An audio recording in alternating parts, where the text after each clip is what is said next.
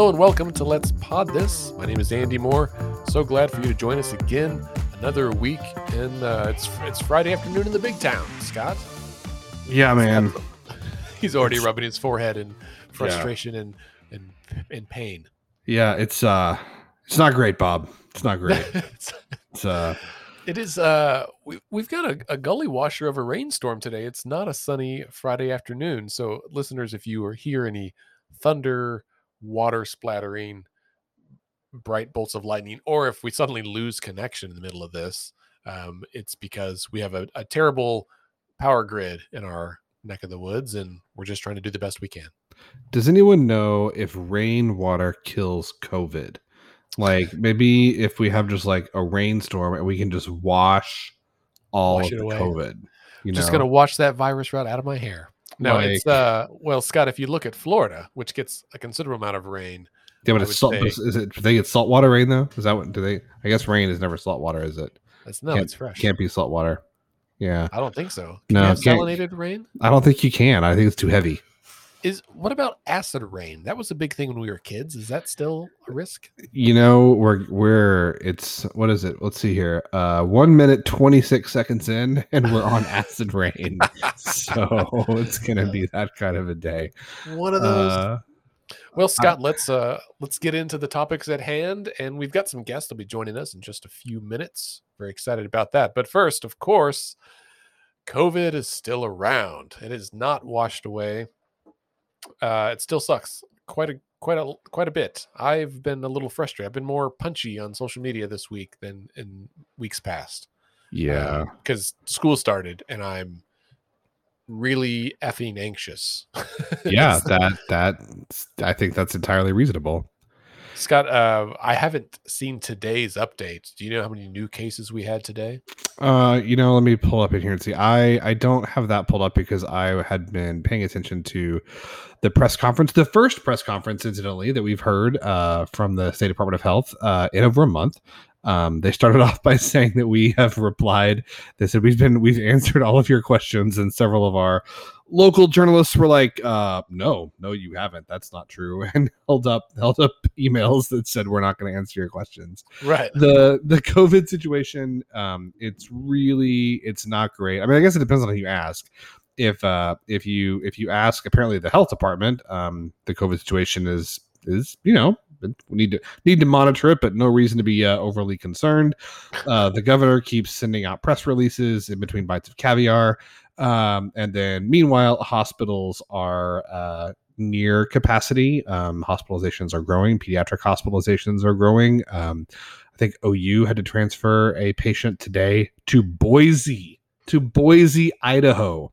Not Kansas City, not Dallas, not Houston, Idaho, because that was the closest bed that they could get. Can I ask like a logistics question about that in case you know? So obviously this patient is in need of, I assume, ICU or some kind of higher level of care, right? And there's no spaces around. So they're going to be transferred several thousand miles to another state. How does that patient get there? Like what type of vehicle and who pays for it? In terms of who pays for it, that is a question I don't know the answer to. I think that would depend largely on what kind of insurance they have. It might also depend on for the reason of the transfer. Like if the transfer is because like the facility doesn't have room or there's a need of a service that the facility doesn't offer, I think that can impact it too.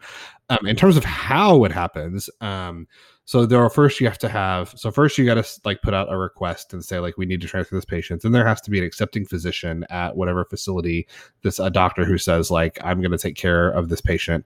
Ideally there's a phone conversation where physician to physician or provider to provider, whoever's taking care of that patient, where the two doctors talk to each other and there's a handoff about what's going on with the patient, why they're being transferred. And then they get in an ambulance, and to go to a place like Idaho, they get on a plane.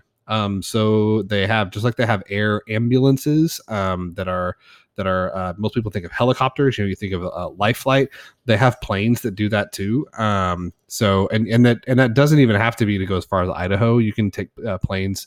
We'll transfer patients from here to Dallas. I had a patient once. It was a kid that we sent to children's at OU, and she had to be transferred to children's in Dallas for a bunch of reasons. And she went by jet. So it's usually going to be an airplane if it's not a pretty short distance. I know they will also fly organs for transplant. Yeah. Via airplane. I learned that from Grey's Anatomy, but then it was confirmed in real life by a much more reputable source. When I was on a flight with someone that had one of those little igloo coolers with the stickers, and I was like, "Can I ask, is that actually a body part?" And they said yes. And it happened to work out. They said, sometimes we will charter a jet, but this plane was leaving and it had a seat open, and they called that first, and so the person just flew to Minneapolis or whatever, and dropped off the kidney and then went back. And I was like, that's a weird day at work, I'll be honest. After they said that it was a body part, you should have been like, is it yours? Just see what they said. Let's play 20 questions. Can I guess? Is it an organ or an appendage? Is that going to be your kidney? Right. Yeah. Did you go pick it up yourself? Did you get to pick it out? There's a jewel case where you get to pick several options there, I think. It is. Can you hear this rain? I can't in my house. I mean, I'm in a room with the windows all around me, so I am upstairs and it's reverberating through my headphones. Yeah. No, but man, the COVID situation is not great. I will say there have been some encouraging developments. So the state's largest public school district, Oklahoma City Public Schools, they announced today that they will have a so-called mask mandate. Masks will be required for anyone who's on school property. Parents are able to opt out of this, is my understanding. Parents can say that they have some exemption where they don't want their kid to wear a mask, and that will be honored. But I think in my mind, ideally, you would have opt-outs that are limited to a note from a doctor or something that says a kid doesn't have to wear a mask, as opposed to a parental opt-out. But I do think this is an improvement. Having the default be everyone wears a mask unless you specifically say in writing, my kid's not going to wear a mask, versus having the default no one can unless you specifically tell your kid to. I think that's definitely an improvement. Safer for our kids, safer for our teachers for sure. Hopefully the majority of our teachers are vaccinated. There's been some other public school districts that have said that they're taking similar action. There's a charter school district, Santa Fe South, has said that they're going to require masks with a similar parental opt-out. Tulsa Public Schools has said that they would be open to pursuing litigation to challenge Senate Bill 865 or 856 or 568, which whatever 658, yeah, whatever you one were circling that. Yes. Additionally, the Oklahoma State Medical Association. The Oklahoma State Medical Association has filed a lawsuit in conjunction with some doctors. They're trying to go after this bill. So I think there's definitely some momentum on the part of the public to try and improve the public health response that we're getting in Oklahoma, because we don't see the leadership that we would hope for coming from, in my opinion, the State Department of Health or from the executive. It's interesting because there's, this bill 658, right? So one of the bill's authors, Kevin West, he came out today and he was like, this is ridiculous. So the backstory here, this bill says that boards of education can't institute mask mandates or vaccine requirements. Oklahoma City Public Schools said, okay, well, our board can't do it, but it doesn't say anything in the law about whether or not our superintendent can do it. So the superintendent issued kind of the school version, I guess, of an executive order saying we're going to require masks. As an aside, we talk a lot on this show about poorly written legislation. I would say the intent of this law is bad, but even if the intent was good, it sounds like it's just not a very well written bill. This is why it matters. It's not watertight, you might say. Right. Like this is why it matters who writes your laws, and whether the person who writes the laws is someone who has expertise in understanding how laws work. But I digress. He came out and said, this is disappointing. School boards, superintendents derive their authority from school boards. School boards can't delegate authority they don't have, and under the law, they don't have this authority. But then Majority Leader Echols, floor leader of the Republicans in the House, he gave an interview. He was like, yeah, no, I think this This is totally fine. This is exactly in concert with the law. There's nothing in the law says school superintendents can't do this. So, yeah, I think it's fine. So it seems like there is some because it gets them off the hook. Yeah, dissension within the ranks. The governor's office has said we are sure happy to see that public schools are honoring parental choice by issuing mask mandates with a parental opt-out. So it's and y'all listeners, I rub my temples a lot more than Andy does. I'm the temple rubber between the two of us. Andy was just rubbing his temples. That's where we're at. I'm also drinking bourbon for what that's worth, and it's only like middle of the afternoon. But so just to I want to recap that what you just said, Scott, because it's important. I think listeners catch, right? The legislature passed a law with the intent of forbidding schools from having mask mandates, right? That was the overt attempt or intent. The governor signed the law because he wants that. Now there's a big spike in COVID. Suddenly everyone's like, oh shit. We didn't think this was going to happen, right? Like we thought it was going to get better and we could just put it on our postcards. Like we protected your freedom. They told us COVID was over. They said it was over. Right. So now it's clear that they should not have done that. And I think given if COVID, if they knew it was coming, they wouldn't have done it, right? But they did, and here we are. And so now the options are the governor issues an executive order, which allows districts to institute mask mandates, or the legislature would go back for special session to repeal that law. Something have to be done. And that either one of those means politicians have to admit they were wrong, right? And they don't like undoing things they just did, much like the courts. And so by, I'm going to air quotes, finding the loophole in the law, in the poorly written law, this is like a win for everybody. It allows all the districts who want to say, hey, we're going to mandate masks. You can opt out if you'd like. And allows the governor to be like, we still, it's a personal responsibility. It's personal. I'd never issued a mask mandate. Right. Vote for me for president. That's right. Oklahoma's open for business, and then it allows the legislature to just be quiet. And I'm impressed, honestly, with Eccles ratifying this and the fact that he said it publicly. Right, that's a big deal. And so I'm gonna, credit where it's due. At least he said it. And shame on Representative West for all their antics. I mean, there's a contingent, right, that are trying to come back in to fix this in a different way. Like there are some Republicans who are trying to... They're trying to call a special session to make it worse, to make it even harder to protect children from a deadly disease. Right. That's right.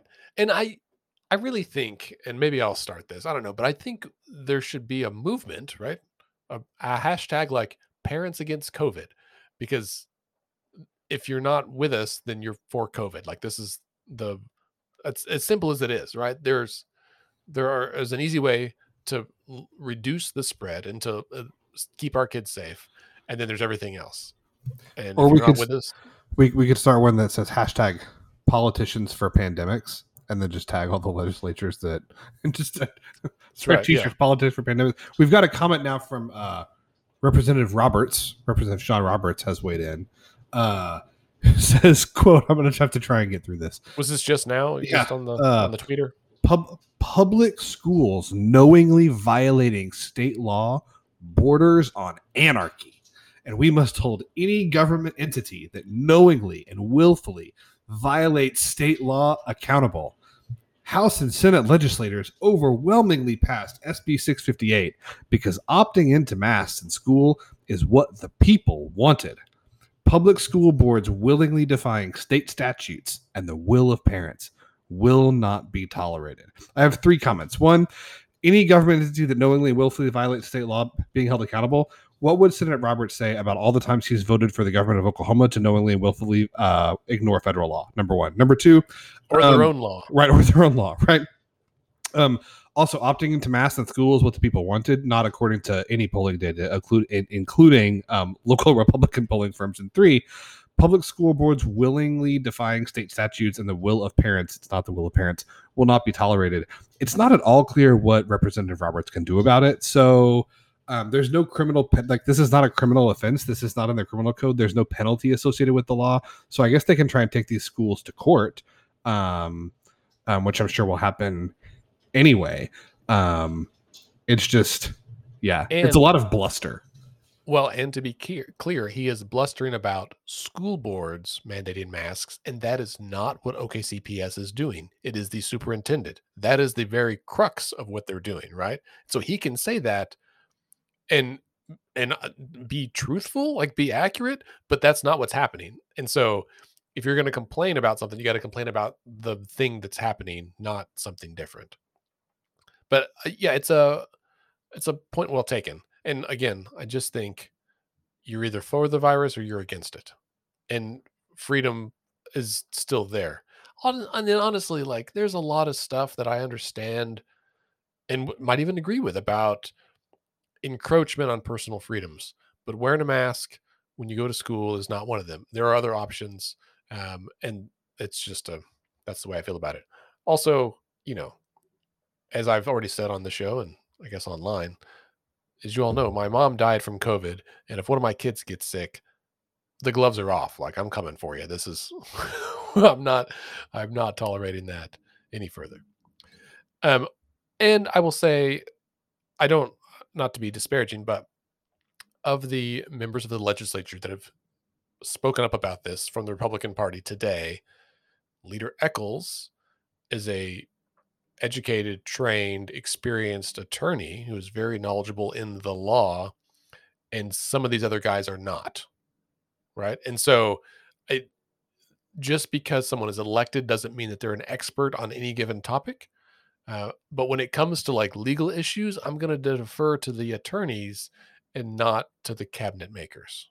Nothing against that. That's an important, I mean, carpentry and those skills are very important, but it's maybe out of your wheelhouse of expertise, and you should not be out front on that issue. And just for some additional context of the state of things, Oklahoma City Public Schools has been in session for 4 days, right? And after 4 days of school, COVID cases went from 4, which was 3 kids and 1 adult, to 119, 88 students and 31 staff That have been diagnosed. Yes, right. I mean, and it could easily be 3, 4, 5 times that. Also, good news: OKCPS is offering a $1,000 stipend for any staff who get vaccinated. So, you know what? I am proud of my local public school district. I think that they are. Do they have any job openings? This may be maybe I can make $1,000 Yeah, real quick. right. Yeah. Well, so we'll be watching that very closely. I mean, this has been developing literally by the hour. That's a big deal. So the other thing that happened yesterday that was well planned is the Census Bureau has officially released the 2020 census data. Now, this is more in my wheelhouse than the doctor, so I'll talk about this. As you all know, last year was the census. It took a long time because there was COVID. That meant processing the data took longer. So normally this data is released in like March or April, and this year it wasn't until August. And the data release yesterday is all of the data, but it's like in a what they called a legacy format. Like in fact, they said they would be releasing the data on DVDs and USB drives, if that's any indication of legacy format. On They also are DVDs. yeah, they'll mail it to you if you want it on a DVD. And for those of you listening at home, that's a What about digital, what about Laserdisc? that's yeah, it's on a 8-track. And so I mean they also like have it available for download, but it's in like the raw format, like whatever the raw form of the CSV files and all that stuff, right? So it's you have to have a software system to make sense of the data to use it. The Daily Oklahoman, or the Oklahoman, I guess they're not the Daily Oklahoman anymore. They have a new website that I just found today. If you go to, I think it's data.oklahoman.com. They have the data on data.oklahoman.com. They've got all the data loaded in, and it's got a bunch of maps. It's a pretty decent, handy website. And all of the other platforms are in the process of loading it into their system, right? So everything from Maptitude, which is the high dollar fancy software that legislature uses for redistricting, to freeware like Dave's redistricting app They said they think it'll take them about 4 days to get it loaded in for all the states. So we'll be watching that. And as I've mentioned, the reason that this data is important, one, is it lets us know more information about our country and our fellow people, right? It was very interesting during the press conference when they released the data. They highlighted some of the aspects of it, like the multi-racial component. So this census counted, or not counted, but captured race and ethnicity data than previous censuses have. Now, they admitted that they changed the process by which they capture race and ethnicity data almost every census. Like, a lot changes over 10 years in science and anthropology and how they count this stuff. And so it's a little bit different every time. And even since they've done the census, they have learned about how they can do it better next time, right? So they'll change how they do it again to continue this improvement process. But this year, or last year, the census captured race and ethnicity data in a way that allowed respondents to self-identify in a more granulated way, right? So if you know, or you identify as someone that is of like multiple ethnic backgrounds, right, you were better able to report it that way if you so choose. And so what we saw across the country, of course, is that America is less like less only white, right? So people who would only identify as being white, non-Hispanic, non-other gender or other races, it is smaller. And in fact, in California, um, California, the white non-Hispanic population group is no longer the majority. I think it only comprises like 39.6% of the population.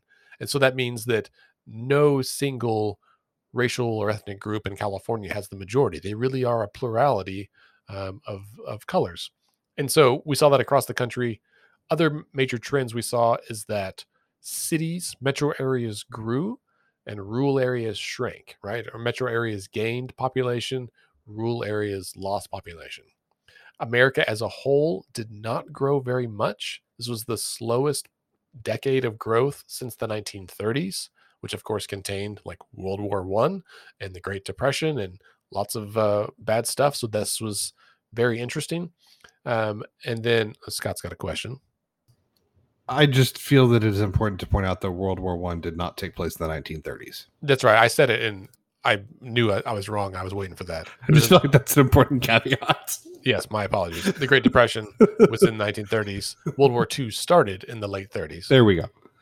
That's what I was referring to. But thanks for the correction. I'll issue the correction right now. Scott's like watering a plant and then jumps in. Hang on, historical nuggets. No, it's wrong, so just what is happening is my dog Juno, who features herself regularly on the show, does not like storms, and so sometime in the middle of when I was talking and the rain started, she crawled under the desk that I'm sitting at and is now laying here on top of my feet, and so I'm reaching down to pet her head because every time it thunders, she looks at me like, "What is happening?" And she's a husky, so that's a big fluffy ball on your feet. Yes. So the census data, anyway, it's very interesting. They will be releasing the data in a more user-friendly format in September. So if you are interested in learning more about America, go to census.gov.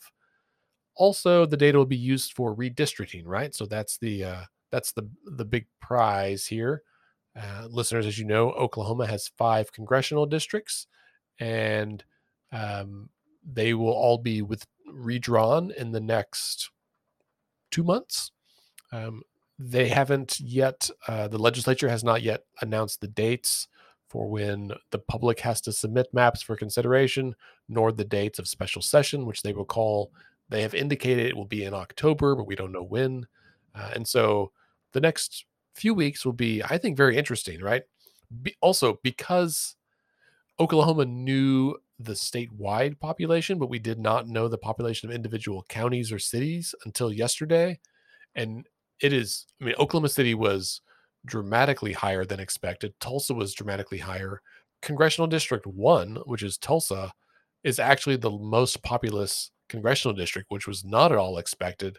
And all of this means they are going to have to come back and tweak the maps for the state legislative districts. Scott. Yeah, so this is a question I was going to ask you, and I have not had time to dig into this yet. I've just been looking at the Twitter as one does.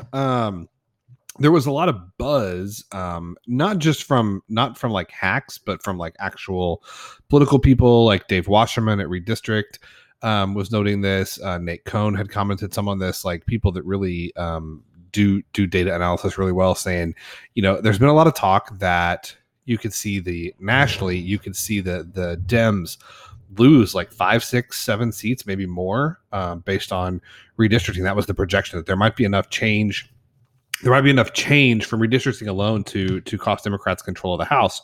But then there's been some talk today that, like, because of the way the census data has come out, that actually may not be the case, because there has been pretty significant population loss in some rural areas with population gain in metropolitan areas, that the redistricting process may not look quite as scary for the Dems as people had thought. What's your take on that? I would say the population trends are likely in Democrats' favor. However, it is largely Republican state legislatures that will be drawing the maps. And so I think they may just have to be more overt in their gerrymandering efforts, right? And my hope is that we see other states like Oklahoma, where the legislature has more or less said they are not using political data to draw the maps. Now, that may be because they gerrymandered so perfectly 10 years ago that they don't really have to tweak the maps very much in order to get a majority this time. But we'll wait and see. I don't expect it's going to be super positive for the Democrats, but all this stuff, right? This is a great example of what I really believe, and that's that politicians shouldn't be drawing political maps. Like, it's a huge conflict of interest, and it is not fair to voters of any stripe: Republican, Democrat, Libertarian, Independent, anybody else. It's a big deal. So, one thing I do wonder, and I know we'll move on because we have great guests that are waiting in the green room here. I do wonder if what we might see is, to your point, and I lost connection for a minute, so if you said this, then I apologize. You can cut it in post. But I wonder if you mentioned forcing the R's to kind of have or Republican state legislatures to be more overt in their gerrymander. I wonder if it might force them, in order to pick up the number of seats that they want, to draw districts that are less safe, right? Because what you can see happen is you can kind of take a task like, okay, all right, say the R's want to pick up 10 seats, right? But to do that, they have to create 10 new districts that are, Republican majority, but that majority isn't real big. Or they can say, we can get 6 new seats by drawing 6 really safe districts. I wonder if this is going to force them to draw more unsafe districts than they were hoping for, which might mean that in a wave type year, like what we saw in 2018, you could see the Dems overcome those gerrymanders, right? Like if the R's draw a district that's R plus 15 even in a wave election, that's really, really difficult to overcome. But if instead you have a bunch of districts that are R plus 5, I mean, that could flip under the right circumstances to D plus 1 or 2. And to me, that's what I wonder, if the census data means that you're going to see about the same number of seats shift, but instead of safe gerrymanders, they're going to be gerrymanders that are a lot more tenuous. Yeah, a little more purple. That's an interesting point, and that's, I think, certainly possible. The other thing that is interesting from the conversations I've had with folks across the country about this, that are working on commissions and otherwise involved in redistricting, is that the thinking, right, from a few years ago about drawing districts that are competitive, where that was like a high value priority, that is not necessarily the case anymore, because we are seeing with more recent data, right, that voters are self-sorting geographically. That is, we choose to live in an area around other people who are like us, um, politically and otherwise.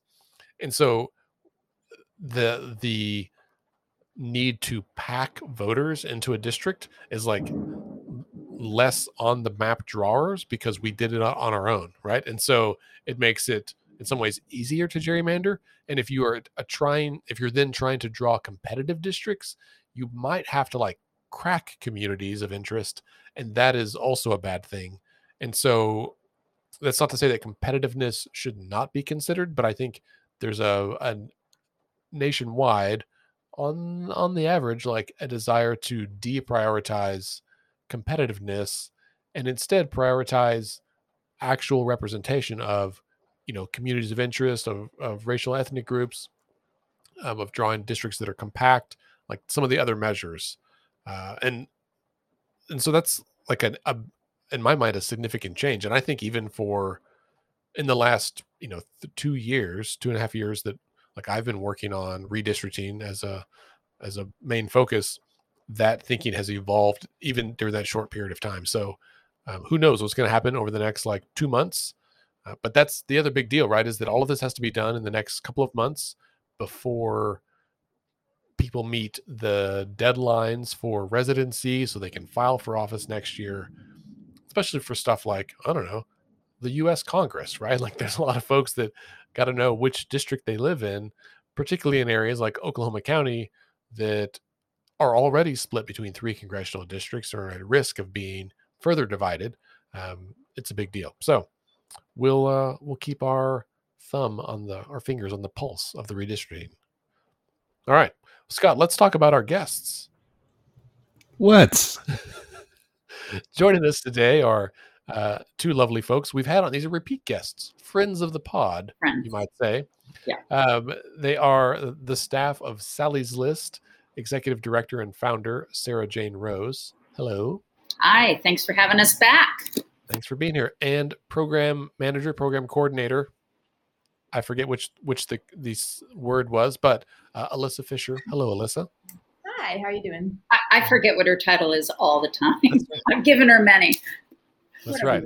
We won't ask who's Batman and who's Robin in this duo, but we're so glad to have you back. So I was in the before times when you were last on the show. We got to meet in person instead of on the computer. What's been happening? We've had an election since then. What's new with Sally's List? Well, we had an election. It was not nearly as delightful as 2018, but we actually held steady with our presence in the legislature, which was better than a lot of other states did in terms of progressive female representation. We've just been plodding along. Alyssa and someone, a consultant, who've done a lot of rural outreach, which was something for years we've been talking about and just hadn't gotten around to, but we have the time and the bandwidth. So there's been a lot of that going on, trying to find women to run for municipal seats in rural areas, because we like many other people, don't pin too many hopes on rural seats going to progressive Democrat House and Senate, members. So that's been going on. Coincidentally, we start our 2021 training tomorrow. It's going to be virtual this time around. It was in person in 2019. We're doing it over 3 successive Saturdays from 9 to 2, with a nice break in the middle, because we've all learned that 5 hours straight on Zoom is about as torturous as anything could be. We've got some great presenters, a lot of new presenters this time, which is fun for us. We've worked harder to get presenters of color, which was pretty much absent in 2019. We have not, our greatest frustration the last few months is getting people to pay attention to the fact that 2022 is coming. So we cast our net far and wide for participants in this, and we asked for women who are interested in running now, self-identifying women who might want to run later on, a couple years, 4 years, 6 years, 8 years, who may want to run 10 years from now, aren't quite sure. We've asked for people who might be interested in working on campaigns, and finally, women who just want to know more about the process. And out of a ton of social media presence, email to our membership, that's what you call them, and a lot of personal emails. We have 15 people signed up tomorrow. I was worried it was going to be about 5 or 6. The good thing is, because it's Zoom, we're recording the whole thing. So a lot of people aren't going to, we've got 5 or 6 candidates attending. We'll get a lot more candidates once summer's over and people are starting to think about the future again, if they can bear to think about the future of politics, which is hard. People just don't want to talk about it. So that's something that I think people, we talk about this a lot, that people say, I don't want to talk, I hate talking about politics, or my family, we don't talk about politics, or you shouldn't bring up politics at Thanksgiving or Christmas or whatever.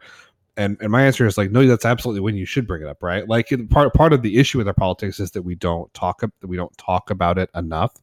How do you approach, like, what is your approach to getting people to kind of think, this is a thing you should do. Like, not only should you talk about politics, but you should think about running for office. You should think about being involved. How do you, what's kind of your hook to get people over that, oh, I'm afraid of politics, or I don't care about politics, to getting involved? We're very honest. I think the first thing we say is, yeah, you should be afraid. And we're afraid. It's not, we're adding a component to this training on security, because I'm actually a martial artist and I've taught women's self-defense for several years before I did this. And women often don't know when to report threats. They feel reticent. Maybe it wasn't really a threat. Maybe when this person said, I'm going to find you and kill you, maybe it was just, they were just mad. So we want to really work on women to understand when it's time to call the cops, candidates. What do you do when you knock on a door and someone opens it with a gun in their hand? And that's been a problem our candidates of color have already faced in years past. It's hard. I mean, if we have friends who say we can't discuss politics at Thanksgiving, Alyssa, I mean, we tend to say don't go to Thanksgiving. We're not very... I guess to answer your question more specifically, I'm also very sorry if you can hear rustling. I have a cat very excited about the rainstorm right now, so I apologize. I would, what I always say is to people who are like, oh, I don't really like politics, I don't really like this, I don't really like that. Well, I try to think about something they do like. It's like, well, do you like bicycles? You like feeling like you can ride your bicycle where you would like to go? Because frankly, I don't feel safe riding a bicycle on most of the streets, and I pay taxes. I do all of these things. It's like, if you feel safe on your bicycle, and if they say no, I'm like, well, what have you done? You can do stuff, reach out to your city council person, attend meetings, all these things. I'm like, well, I don't really have time. I'm not really interested. I'm like, well, you are interested, and how would you really know if you've never engaged in it? And I think sort of bringing politics to a personal level is really the only way you can try and build that connection. We really do not teach civics in Oklahoma or generally across this country very well. And so I think there is a huge disconnect between how people believe government operates and how it really does. And so that being said, it's very easy when you are living comfortably, I think, to feel like you don't really need to get involved in politics, or you don't really need to utilize your, rights that you have as a citizen or as a member of a community to make it better. But ultimately, if you are in a comfortable position, you have even more of an obligation to utilize that space as a way to make life better for the people who are most marginalized. Because if someone's working 3 jobs and they're like, I don't like politics, I'd be like, well, I get it. When do you have time to follow politics? And why would you care when so clearly you have been written off as disposable by those who are making the policies? Yeah. Scott and I try to often distinguish, at least on the podcast, about the interrelatedness, but the difference between politics and government, right? Or governance. And that I think increasingly politics deals with the showmanship, the horse trading, the drama of it all, when what most people are actually concerned about is, are things working, right? Is there corruption? Am I able to get the services that I need, right? Is someone picking up my trash? Do I have water service? what are my taxes like, and am I getting a return on my investment of my taxes? Like pretty normal everyday stuff. And otherwise, we're just trying to live our life. And so the times that people do get concerned are when that doesn't happen, right? Like when something is broken and it causes a pain to them, um, and it hurts their budget, it affects their family. The state bans school districts from requiring masks, like whatever it is when you see people tune in more. Well, and I do think the elephant in the room is January 6th, which puts so many people over the edge. They just don't want to think about it. People are starting to come out of that. And I have to say the women we've reached out to run have overwhelmingly been, there's not a lot of I'm afraid or I'm not into this. But we do, when we recruit, we're looking for a person who's already been in public service, either in an elected position or whatever the job they're holding.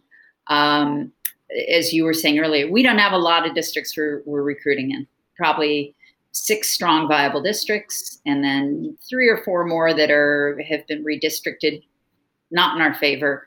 But I'd love to get someone to run there anyhow, because I want to give whoever's there a run for their money. And then, of course, we always have a couple sitting incumbents we just want to punish in any way we can, no matter where they are. But I think people are kind of getting back up and thinking about the future. And I mean, if you don't like what's going on, you're not going to like even more what's going to go on. So if you sit back, that's not going to help. So I'm curious how you talking about districts where so I had a candidate reach out to me recently-ish, and their question, because the race they were considering, they were just like, hey man, I just, what do you think? This I'm thinking about doing this, but it seems like this would be a just quote unquote the impossible, like it's impossible to win, so like what's the point? And my answer was, first of all, there's no race that's impossible to win, because you never know what's going to happen. People have scandals all the time, right? Certainly we don't hope, I personally don't hope for anyone to ever become personally, ill or or something, but like those kinds of things happen. Like you never know what happens. Like no one can predict the future. So I would say that no race is ever like hopeless, but assuming that all other things remain static, there are races that are going to be really, really challenging. Just like there are races in Oklahoma that are really challenging for a Democrat to win. There are races in Oklahoma that would be really challenging for a Republican to win. I think it'd be hard for a Republican to win HD 88, for instance, right? When you're talking about trying to recruit candidates to run in those districts or races where it's going to be really, really tough, what is your approach, and how do you talk to them about why those races are still important, even if even if you're not likely to pull the victory out? We don't generally recruit in those races anymore. I used to think before 2018, if past performance or registration numbers showed, I'm going to talk Democrat, Republican now, even though we're nonpartisan, if the Democrat registration was 40% in a district, it was a non-starter. We had several women win in 2018 in districts with 37, 38% Democrat registration. It was an unusual year. I mean, we're all going to say that I don't think that sort of opportunity is going to happen again. A couple of them got turned out in 2020. We had one, Joanna Dossett, who won a Senate seat in Tulsa. Not great registration numbers for Democrats, but she was an amazing candidate, started early, had the Dossett name, although her views are very different than her brother. She will make that very clear to you. But for instance, Molly Uten ran in the special Senate race to fill Stephanie Bice's seat. That was a 22% Democrat registration. And we had been working with her. She was going to run for county commission for Kevin Calvey's seat. And she switched over to that. And I talked to her, what do you think? I said, you're not going to win, but if you're looking for name recognition and getting donors lined up for you, and then going back to the county commission race, absolutely do it. But generally, we don't turn anyone away. If someone comes to us and says, I'm running for this district, We say, come to the training. We will sit with you. The value of what we offer, it's not a by the hour dollar amount. So for us to sit with someone and work for a few hours is fine, no matter what their chances are. But we are really honest about, I remember we had someone, it's been a few years now, said, wanted to run somewhere. It was like 24% Democrat registration. I said, you're not going to win. She said, there's always a chance. I said, there's no chance. She said, you never know. I just went back and forth. I said, no, I know. But it's pretty certain if it's under 35%, if you want to do it again, name recognition, maybe, as you say, things change. Cindy Munson is our favorite example. She lost the first time in a historically Republican district. Representative Dank passed away suddenly. Cindy had done an incredible amount of groundwork, name recognition, everything. And she focused on Republican voters. She's very different. She's not really the model of what most candidates do. But she got out there, and the next time she ran, she won. And who knows? Like you say, you just don't know what scandal's going to run across the road. But yeah, I would also add to that, I think that, Sarah Jane's right, in a lot of races where there's such a low percentage of Democratic voters, there is a low chance. But I think it's also important, and this is something, when you talk with rural organizers, they'll say over and over again, the data is bad. Like, the data is bad. The data has not been updated. No one has gone out and actually knocked doors in these areas. No one has actually really updated the van in years in many places. And while a lot of times, I think politicos will look at presidential turnouts or, statewide turnout responses on votes as an indicator of viability, again, I will, say over and over again, the data is bad. There are people who have not been contacted, who have not had anyone show up and ask them to register to vote, have not had anyone show up and say, what do you care about, in years.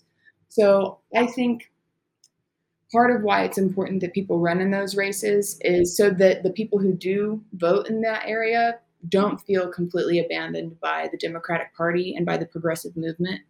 And then secondly, I would say I think it's really important for rural communities to focus on local races, which is why, as Sarah Jane mentioned, it's been something I'm really passionate about, is building connections in rural Oklahoma to help fix the data issue, really, because we have to start in the more populated sections of these rural areas, clean up the local data, and then hopefully build enough momentum to start doing it out in further rural areas. But you're like, yeah, it's not likely that someone's going to run and win in a statewide or, legislative race out in rural Oklahoma right now, but the groundwork has not been laid. And I also wonder too, and I'm spitballing here because, as you mentioned, one, the data isn't good, and I don't have the bad data at my fingertips right now either. So, but I do, I don't mean to suggest that I think, Democrats are going to go out and win in 75-25 districts. But I do wonder if, first of all, you lose every race that you don't compete in, right? But also, if you go out to some of these districts and if you lose them 65-35 instead of 80-20, right? I mean, if you lose 10 districts by 35 points instead of 80 points, that may not make a difference in the state legislature, but it might make a difference in a gubernatorial race, and it might make a difference in a Senate race, right? We don't have an electoral college in Oklahoma. You get the most votes, you win.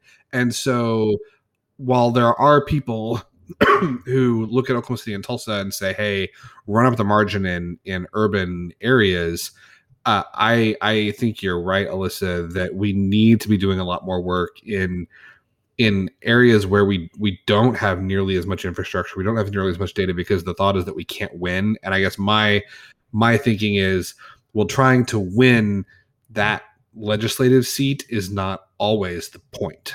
Like, it would be great if we did, but that's not the only goal. It's very heartbreaking to look at the results on election night and see how many races are uncontested, how many House races are uncontested. I do believe in a perfect world, there should be an opponent in every race.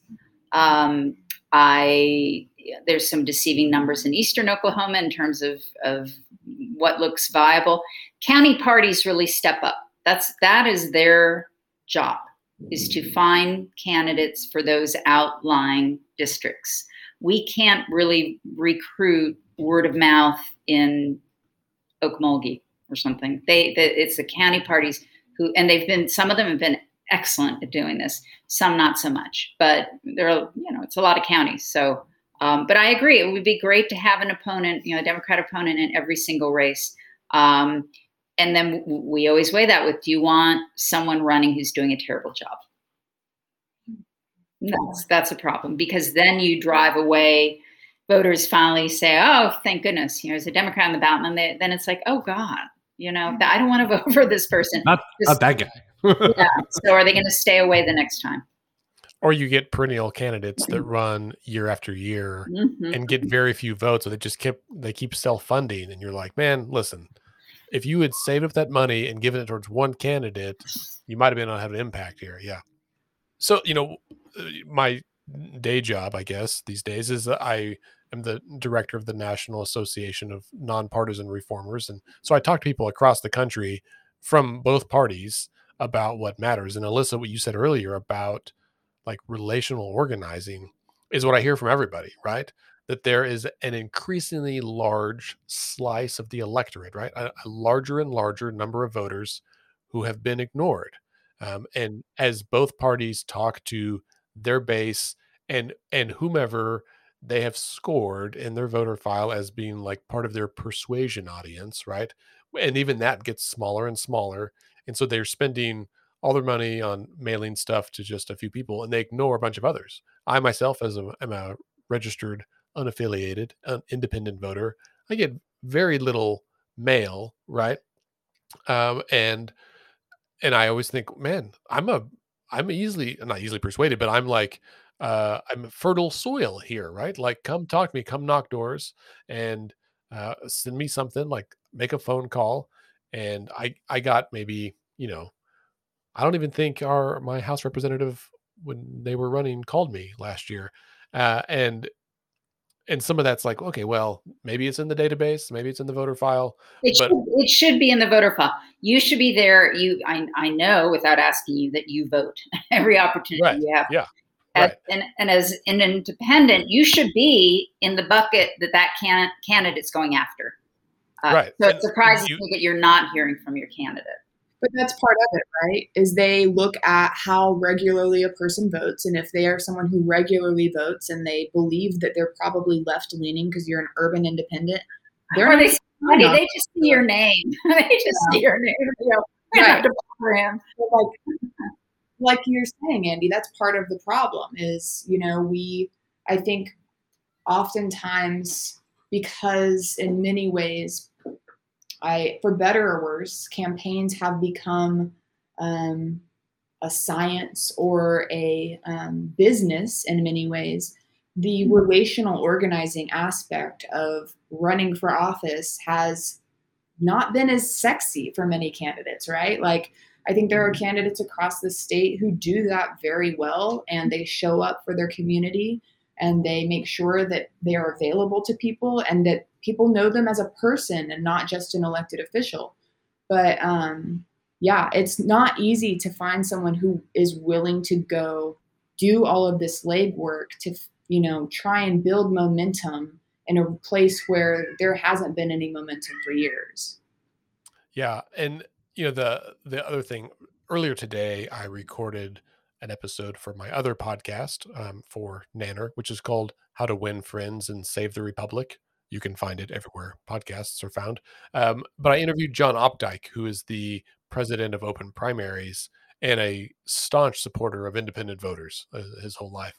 And we were talking about this, and I thought, did a good job of explaining that independent or unaffiliated voters, which nationwide now comprise 40% of all registered voters, right? And it's growing all the time. In Oklahoma, it's not quite that big. It's in the 30s, but it is almost as large as the Democratic Party, right? And they are often excluded from research or maligned, or political scientists will they'll be like, well, do you lean one way? And as soon as you say, well, maybe, okay, you're not really independent. And it's like, okay, well, that you just was a gotcha. That's not the way it actually is.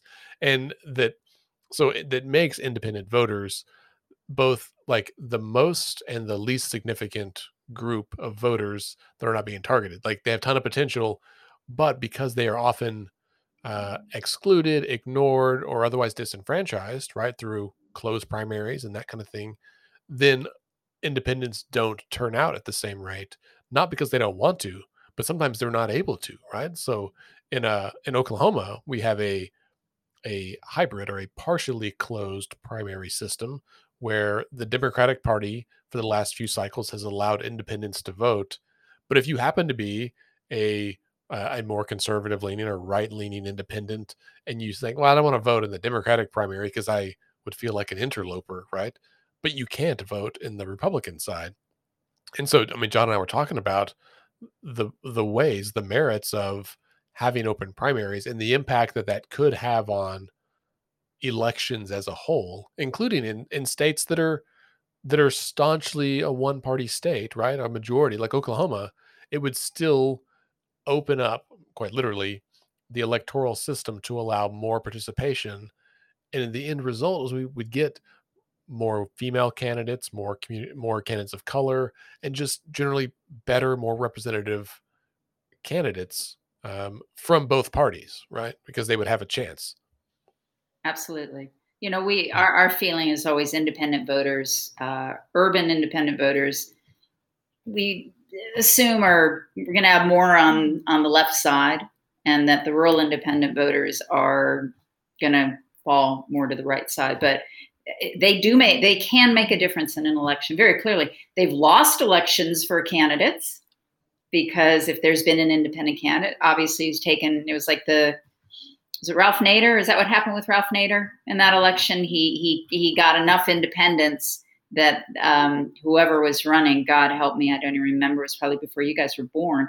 The Dem lost the presidency because Nader wooed so many people away. That's painful. You know, we don't want independents to feel like we don't like them. You know, the independents I know are some of the most thoughtful people I know. They've really weighed heavily. Do I feel like this party is serving me and my needs? And many of them have decided, no, the party system is not working for the country and me. And like you, they register independent. Yeah. Yeah. It's I'm really interested to see what happens over the next 14 months, right? As we go into the 2022 election, you know, here, once redistricting's done and everyone knows in which district they live, campaign season is going to kick off, and it's going to be a mad dash to the next year with the midterms, all the statewide offices, you know, all of the state legislature, well, almost all the state legislature and Congress and all of this. Scott, you know, it was 4 years ago that we hosted the election night show at the Tower Theater. That blows my mind. Maybe COVID will be gone. We could do it again. That was super fun. That was awesome. It was a really, really fun event. I'm going to go back and watch those videos. Right. By the way, if a woman comes to us and says she wants to run as an independent, I say no. We're not going to work with you, but because there's no chance. And I get it. I totally understand the integrity of it, but you're not going to win a seat. No, and in a state where so many voters vote straight party on the ballot, right? Like that is a high mountain to climb anyway from both sides, right? I mean, and it really is tough. And I think I will say independents, like, by our nature, we're not organized, and so we're not voting as a block. And so I get why, you know, candidates ignore us, and I get why we are like a wild card, but also it'll be interesting as a growing wild card. The system, right? The political marketplace has to figure out how to better handle this. Yeah. And, you know, I've been reading a bit up on sort of the Libertarian Party's plan to invest heavily in Oklahoma over the next several years. So I think that there is going to be a certain level of right-leaning independent libertarian ideology that does really potentially take off in the next couple of years here. So the more we can do to I'm rubbing my temples again. Yeah, I see it, and I was about to do it myself, but don't tread on me, but please take my trash away. Yeah. It is interesting. I actually know a couple of libertarians that have switched to Democrats, and that was like a weird shift for me. Just unexpected, I guess. So. Yeah. Good for them, but whatever, I guess. So. Yeah, that's fair. Sarah Jane and Alyssa, it was lovely to see you today. Thank you for being here. We love this. We tell people our favorite interview ever was with you guys 3 years ago. We're happy to invite it back. Well, good. Thanks You're for welcome. coming. Yeah, you're welcome anytime. Okay. Listeners, if you'd like to learn more about Sally's List, including what they stand for, their resources, and their trainings, go to sallyslist.org. Yeah, and I will do one more plug, if you don't mind. In October, we are planning on having an event if COVID is not the hellscape it currently is. So yeah, keep your eyes peeled on the Sally's List Facebook and your inbox if you sign up for our emails, and we will keep you updated about a really good party at 21C. We were pretending. We met with them the other day to go over the menu, and they were very funny. We said, we're all going to pretend this is happening. Let's just move forward. So yeah. You picked a great place. I've been to some. They do a really good job. I mean, it's a beautiful facility, and I've been to some fantastic events at 21C. So good. Let's Fix This had an adult prom there. We did. It was awesome. It was a lot of fun. Yeah. All right, Scott. Thanks for being here too, man. Man, wouldn't miss it. I know.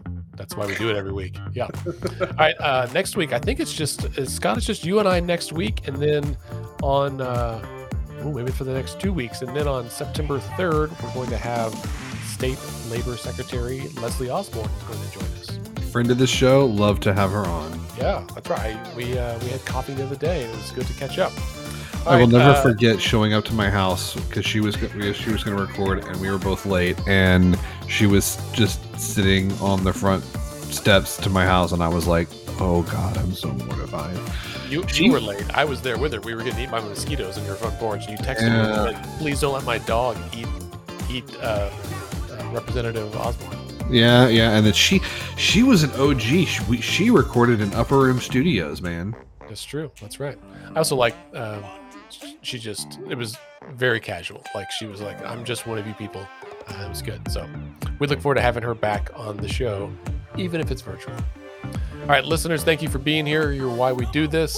Please go to letsfixthis.org and sign up for our email list if you haven't already. We will have some exciting events coming out soon. In fact, you can join our book club we're doing. We're reading The Politics Industry by Catherine Geil and Michael Porter. We've only had one episode so far. We're going to have 3 more, so it's not too late. Our next one is on August 29th will be the next one. So thanks for being here, and we'll talk to you next week.